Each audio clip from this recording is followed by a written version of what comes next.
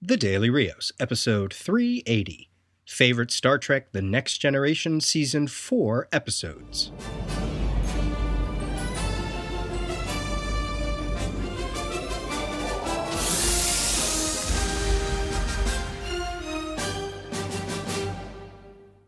Hey everybody, this is Peter, and it's time to wrap up the Catching Up with Star Trek run of episodes that I've been doing. This episode, taking a look at The Next Generation, Season 4, the season that for a long time felt like the season that made The Next Generation great in my mind. But then after doing this rewatch, I realized that Season 3 deserves that credit. I think I talked about this a little bit in last episode. What Season 4 seems to do is just continue what was going on in Season 3 in terms of evolving The Next Generation and really trying to cement it as its own entity away from the original series and the original crew. So although it has Season 3 has replaced Season 4 as my favorite season to date, it's still a great season. Season 4 is still pretty damn good.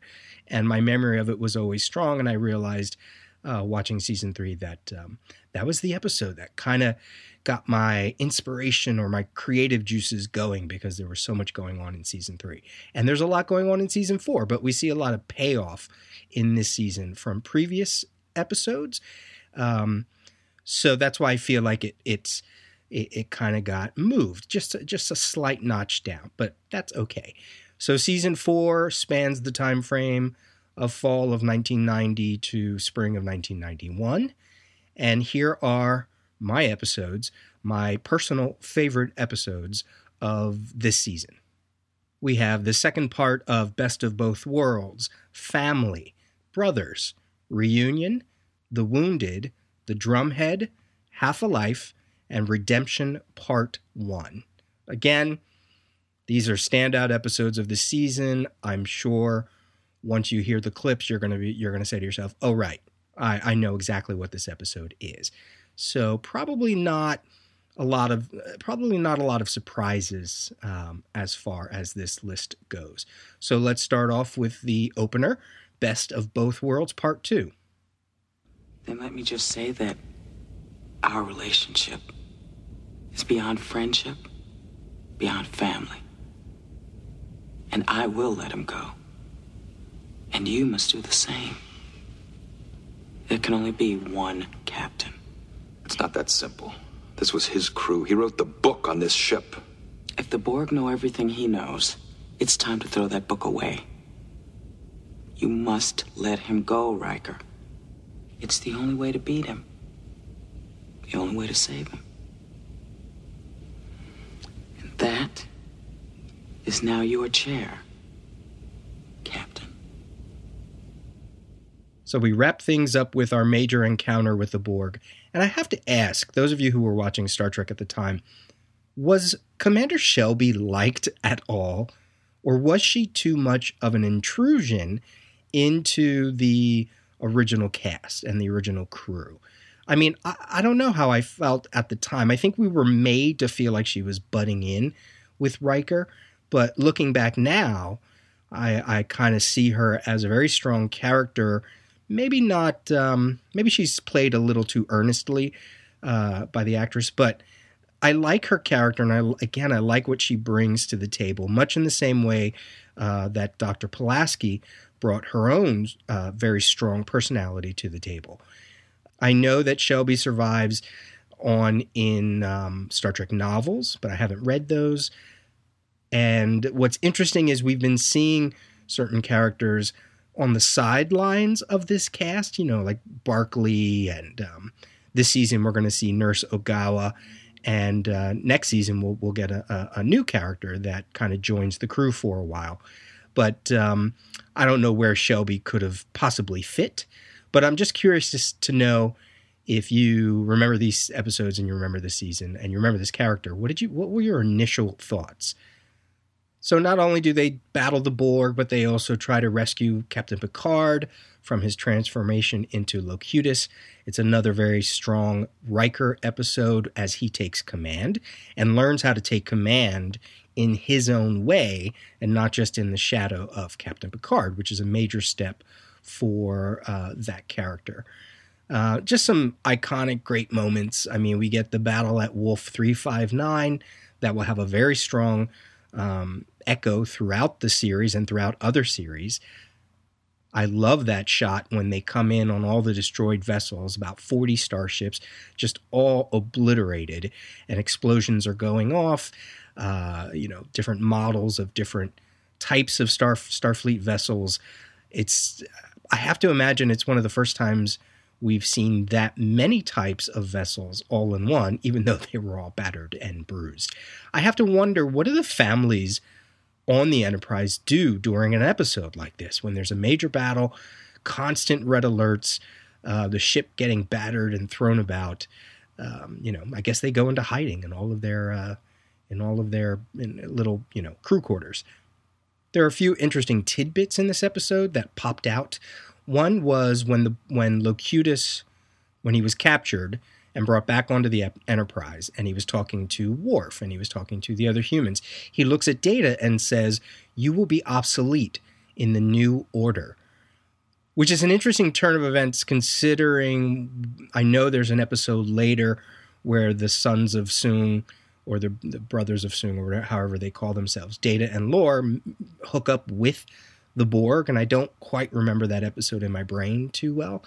But I wonder what is the relationship between an android and the Borg at that time, when at this point, Locutus is saying, you are obsolete. You're not.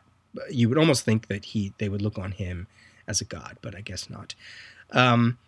When the Borg cube actually reaches Earth and the Enterprise catches up, they're trying one more time while Data is trying to work through Locutus to send a signal to the Borg. The Enterprise is, at a stalemate with the ship.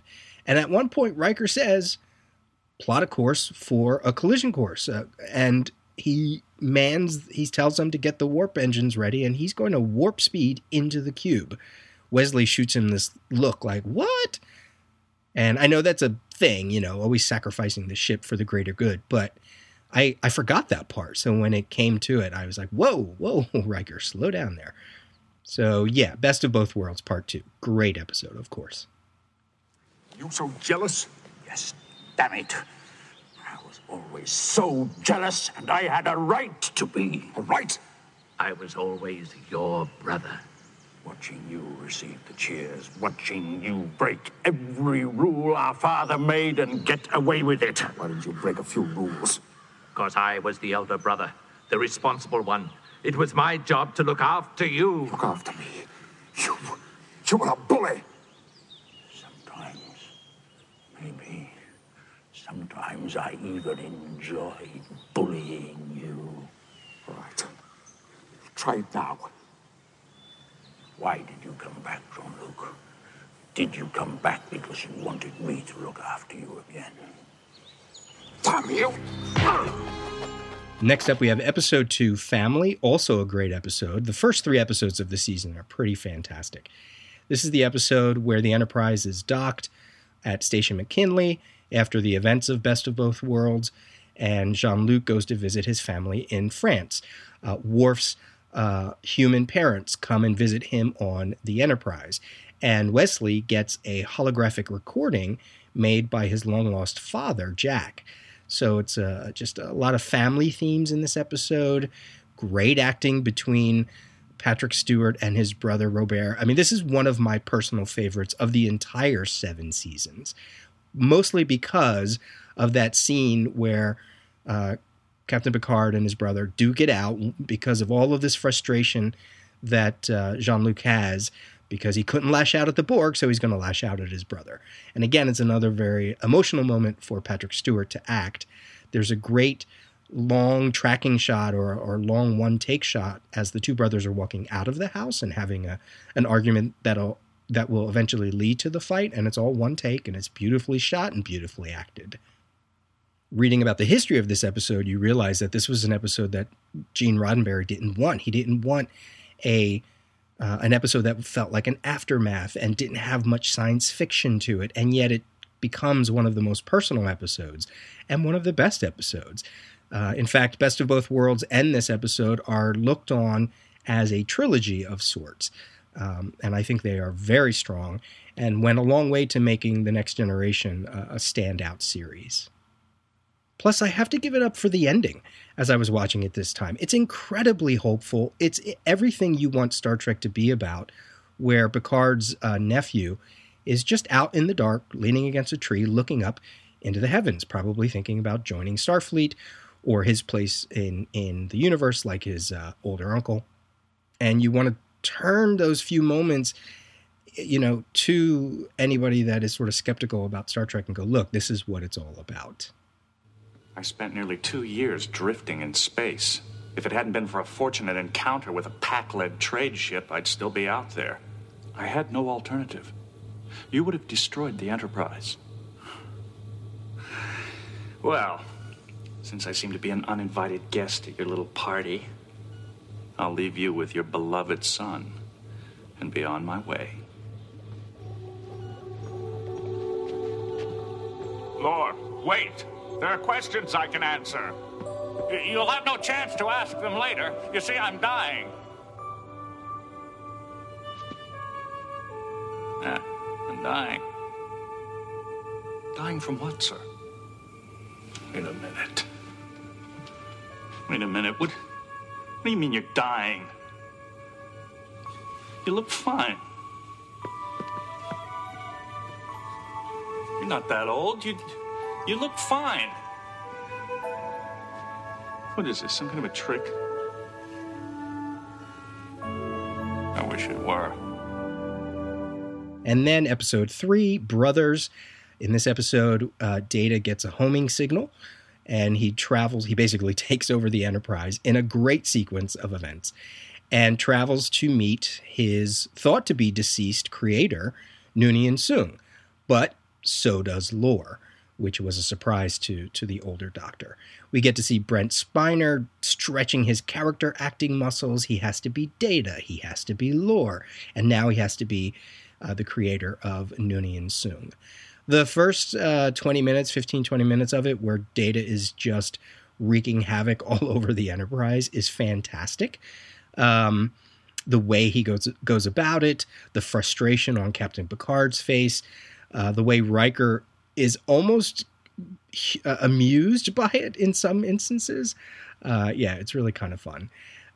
Watching this episode, I had another question, just like with Shelby. Did people like Lore? Did they like the evil twin trope? Because I've seen certain reviews here and there where they feel Lore is kind of played out, even though this is his second episode in the series, but it's just a played out trope. I mean, I dig it. I get it. You want the android to be unique in the universe. You want Superman to be the sole survivor of Krypton, but yet he has a cousin and an uncle and a grandfather and a monkey. And now we have Data, and he has his brother and his long-lost father. So I get it. I kind of understand it, but I enjoy the way that Brent Spiner plays Lore.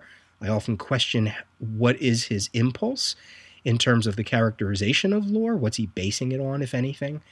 And it's kind of fun to see Lore show up in a Pac-Led uniform. He says he was rescued by a Pac-Led after his first episode that he ever appeared in. And he's wearing one of their uniforms. And originally when I saw this episode, the uniform meant nothing. But then now, what's that episode called? Something Samaritan, or the Samaritan Trap or something, where the Pac-Lids capture Geordi. I think it's seasons... Oh, I don't know. It's season 1 or 2. To see that uniform right off I was like, oh, right, Pac-Lid. Yes, of course. So kind of a contained episode, but definitely one of my favorites. You were asking me to choose the next leader of the Klingon Empire. No. By tradition, the two strongest challengers fight for the right of succession. As mediator, only you can designate those challengers. But you have just said there are only 2 challengers arriving. What is the point? I want you to discover which one of them has killed me. Gowron or Duras? Yes, Duras. I thought you would find that interesting. And now we get to episode 7, Reunion, where K'Ehleyr, Worf's mate, returns to the Enterprise. And she's coming because there's going to be a new selection, or a selection for a new Klingon leader on the Klingon homeworld, because K'mpec is dying. And we've met K'mpec before, and we've met K'Ehleyr before. And the 2 choices between who could potentially be the new leader of the Klingon Empire is Duras, who we've met before, obviously, and Gowron, who I love. Come on, this episode, Klingons, K'Ehleyr, Duras, Gowron, played by Robert O'Reilly. Now, he's been in the show before as part of one of the Dixon Hill holograph episodes, but, Crazy Eyes is back.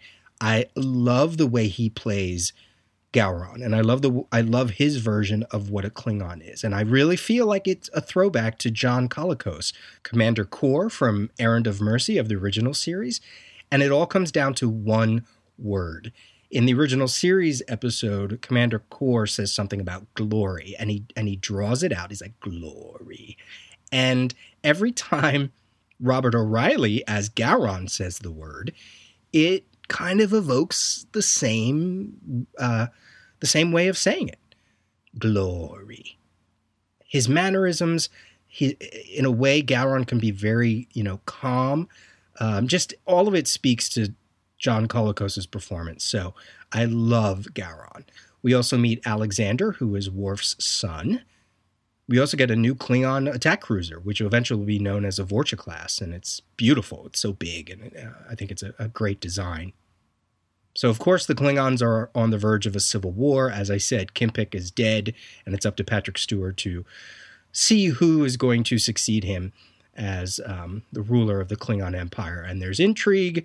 Of course, there's a little bit of Romulan stuff thrown in. K'Ehleyr is killed, which is a shame because I love that character. I love the way that Worf takes her death. Once he mourns, he takes her death very calmly almost, grabs his Batleth, this is the first episode we see a Batleth, and he just dukes it out with Duras. He might have rage internally, but you don't see it outside. He's very cool or almost cold. And he just takes out Duras like a badass. It's interesting to watch, too, because the final killing blow, it's not like he just takes the blow right away. He takes his time. He swings the Batleth to the left, to the right, over his head, and then he kills him. I guess in a way, it's his Klingon way of enjoying the moment. It's beautiful. It's beautifully done. It's been a long time coming. And, we're not done with the Klingons yet after this episode. The phaser was set at maximum. The man just incinerated there before my eyes. I'd never killed anything before. When I was a kid, I'd worry about swatting a mosquito.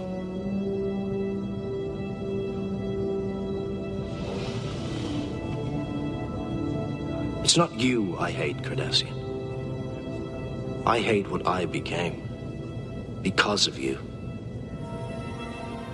Episode 12, The Wounded, the introduction of the Cardassians into the Star Trek universe, when a Starfleet captain named Maxwell claims that the Cardassians are trying to rearm for a new war against the Federation. He has no proof, but he's going around and destroying Cardassian ships.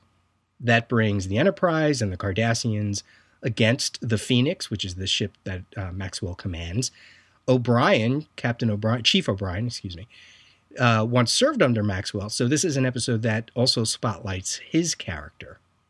Eventually, Maxwell surrenders at the end of the episode, and we get little seeds, even though we don't know it, of story points for the Cardassians for later Star Trek seasons and Star Trek series. Now, I said this before, but Just like Mark Leonard was an amazing actor in the original series, and he got to be the prototype Vulcan, and the prototype Romulan and the prototype Vulcan. He was, since Spock is half human.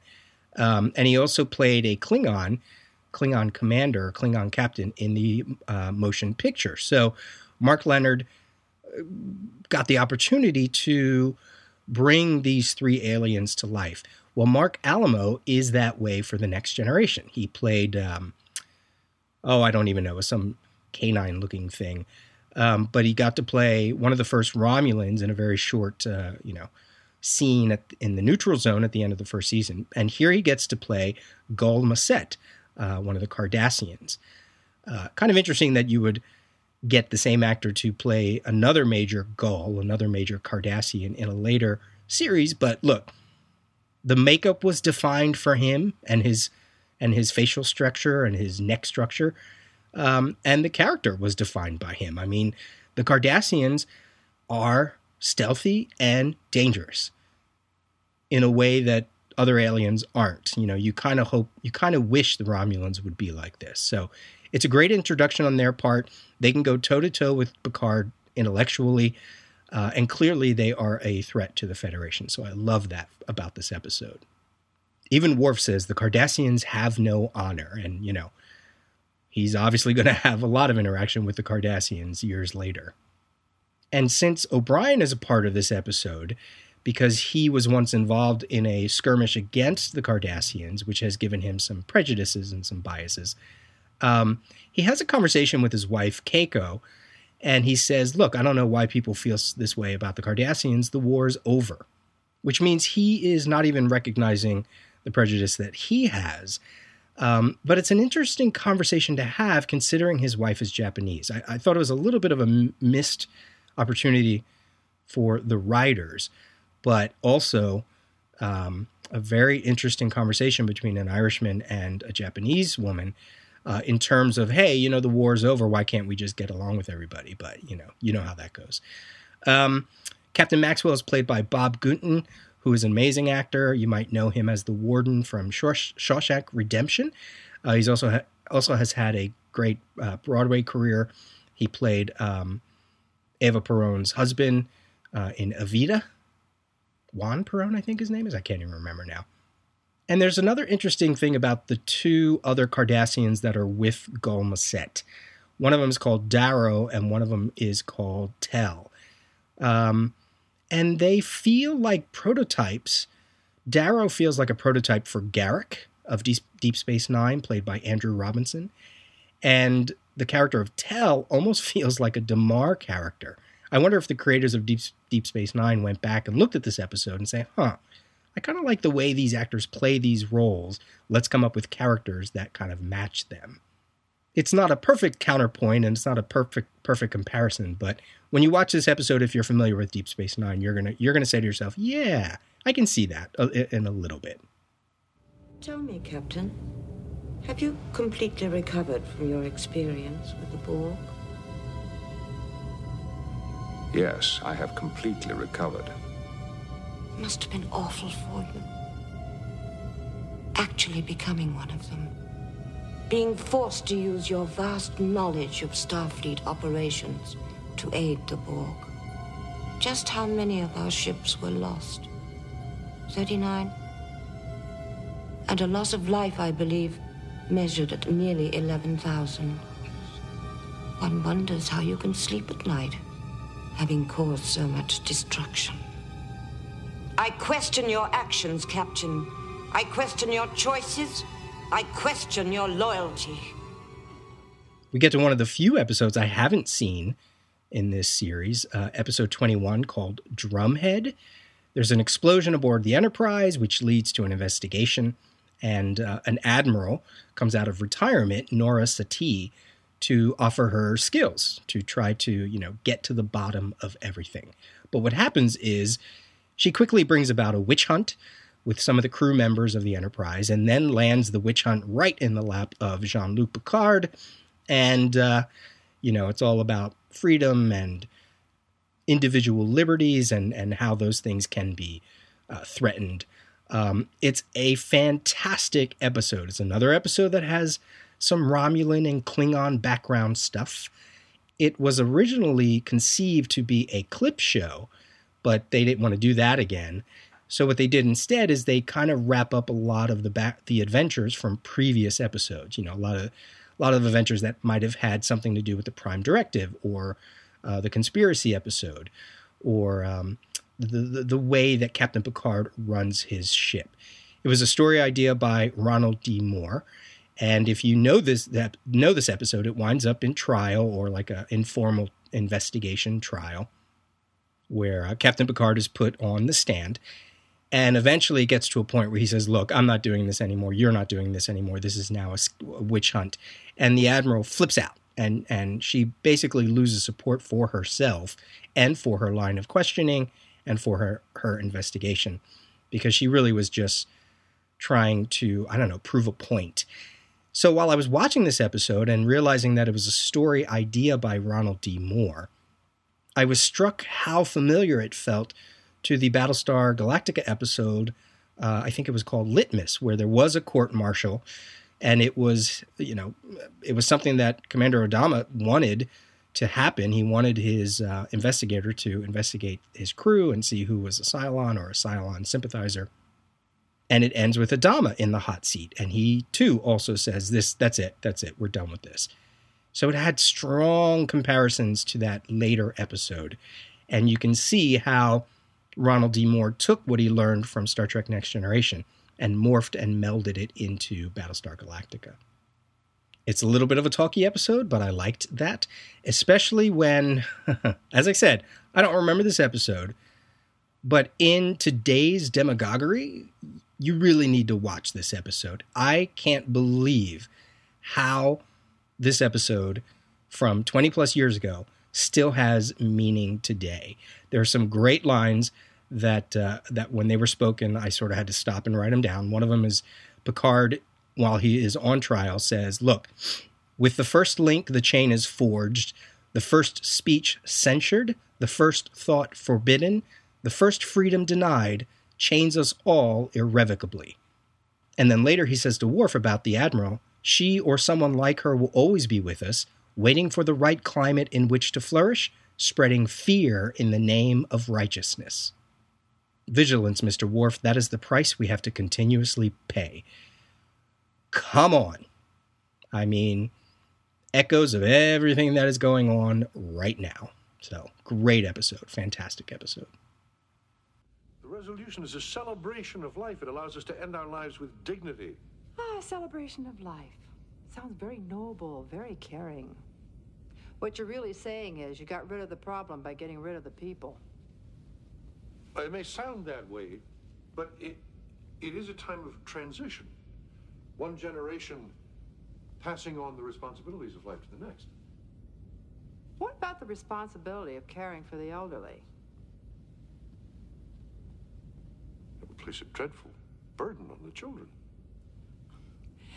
We raise them, we care for them, we suffer for them, we keep them from harm their whole lives. Now, eventually, it's their turn to take care of us. No parent should expect to be paid back for the love they've given their children. Well, why the hell not? Episode 22, Half a Life.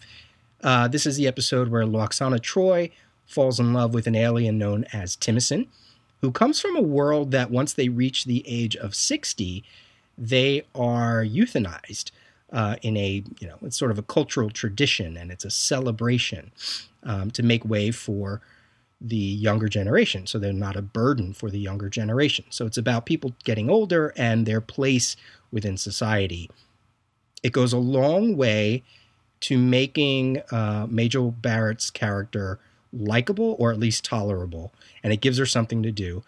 And the acting by Timicin, by David Ogden Stiers, is so good. I couldn't believe at the end of this episode how much I liked this episode. There's one scene that the two of those characters have that probably goes on for about 15 minutes, I swear. It's a long scene, and it's with two characters that aren't even the major Star Trek crew. So everything from the story, the writing, the idea. Now, I'm not saying Major Barrett is, she's got her acting issues, but It's a fantastic episode. The other little standout to it is we get an appearance by actress Michelle Forbes in the role of Timotheen's daughter, who doesn't want him to push away the traditions. She wants him to, I mean, that's how she was raised. She was raised that once you hit a certain age, that's it. So, and I guess she wants him to die. But knowing that Michelle Forbes will return next season, very quickly in the next season, was interesting. It was interesting to see her as a bit character when you know that she's going to play a semi-important character later. Picard has rejected Gowron's plea for help. The Enterprise has left orbit. Coward! He didn't have the courage to face us. The Federation... Celebrate later, Tyrell. We should not discount Jean-Luc Picard yet. He is human. And humans have a way of showing up when you least expect them. And finally, we get to episode 26, Redemption Part 1, where this is kind of a continuation from Reunion, where Picard travels to the Klingon homeworld, and he's going to complete his role as Arbiter, and he's going to install Gowron as the new leader of the Klingon homeworld. But of course, the Duras family has something up their sleeve. We meet two sisters, Lursa and B'Etor, who are so cool. Plus, it's nice to see a female Klingon in an active role. And they announce that Duras, the deceased Duras, had a son, Toral, which means he could take over the claim of wanting leadership within the Klingon Empire. So, of course, things go bad. It's the start of the Klingon Civil War. Worf feels all of his loyalties being tugged until by the end of the episode, he decides he is going to stay with Gowron and with the Klingon homeworld, and he's going to leave Starfleet. And it's very emotional. I was surprised at how touched I got when he's in a Klingon uniform and he walks through the Enterprise and all the crew is there waiting for him to give him one more little send-off, while they all stand at attention. I mean, of all the characters, his character from season 1 till now the growth is just phenomenal. I mean, I know Data is a favorite of many people, but I feel like Worf is the one that just, the potential of what they can do with him is amazing. So I was really touched by that scene. Of course, at the end of the episode, he also gets his name back. His brother Kern is there, so his family honor and his family name are reinstalled. But the true mind bleepery of this episode is that the Duras family, of course, they are working with the Romulans. And we discover that one of the Romulans that has been behind the scenes in this episode and in one other episode turns out to be played by the same actress who played Tasha Yar. And your brain just goes, what? I remember watching this going, wait, what? I mean, really, Tasha Yar to the Next Generation is like the Barry Allen of the DC Universe. For a long time, she was more important dead than she ever was alive. So in part 2, we will see exactly what is going on. Now, we've seen her on my honorary list is the episode where she first, quote unquote, appeared. And that's the episode called Mind's Eye. And Geordi, he gets kidnapped by the Romulans and his visor gets messed with. So they're going to use him as kind of like a sleeper agent. But of course, he doesn't actually kill anybody, but he gets stopped in time. But in the background is this female Romulan looking on to all the experiments. Her voice is played by Denise Crosby, but her appearance, it's a different actress altogether in that episode. So unless you recognize Tasha Yar's voice, you're not really going to understand what's going on. Why is she in the background? But then with Redemption Part 1, you clearly see her, you clearly hear her, and your brain just says, wait a minute, what is going on? But we'll have to play that out when I get to the look at season 5. So I mentioned my honorary list. We have the final mission, which is the last episode where Wesley Crusher appears, at least as a regular. Clues, the episode Clues, kind of a fun, silly episode. That episode has the first appearance of Nurse Agawa. Well, she was in an episode called Future Imperfect, but that was kind of a brainwashing kind of episode. So here she is. She first appears actually in the present on the Enterprise, even though she's not named quite yet. The episode First Contact is kind of like a sister episode to Who Watches the Watchers. The Prime Directive is explored once again. There's a new race that's going to just about ready to develop warp technology. So Starfleet wants to make themselves known. But meanwhile, Captain Riker has already been there. Commander Riker has already been there, and he was injured. So there's all this commotion, and they have to rescue him. It guest stars Bebe Neuwirth and also George Hearn, who is another Broadway guy. In shows such as Sweeney Todd, La Cage aux Folles, Sunset Boulevard. He's a brilliant stage actor, so it was kind of nice to see him. I forgot that he was in that episode. And then the other episode I mentioned was Mind's Eye. There you go. That's it. That's it for the Star Trek catch-up bunch of episodes. I have to now start watching Season 5. And when I'm done with Season 5, I'll do another Star Trek Next Generation episode. Time to move on to other topics, though. So by all means, send me some feedback, peter@thedailyrios.com. What you think about these episodes or suggestions on other catching up episodes. You can go check out more information at thedailyrios.com. Send me an iTunes review. I haven't got one of those in a long time. And we'll talk to you soon. Okay, see ya. Bye.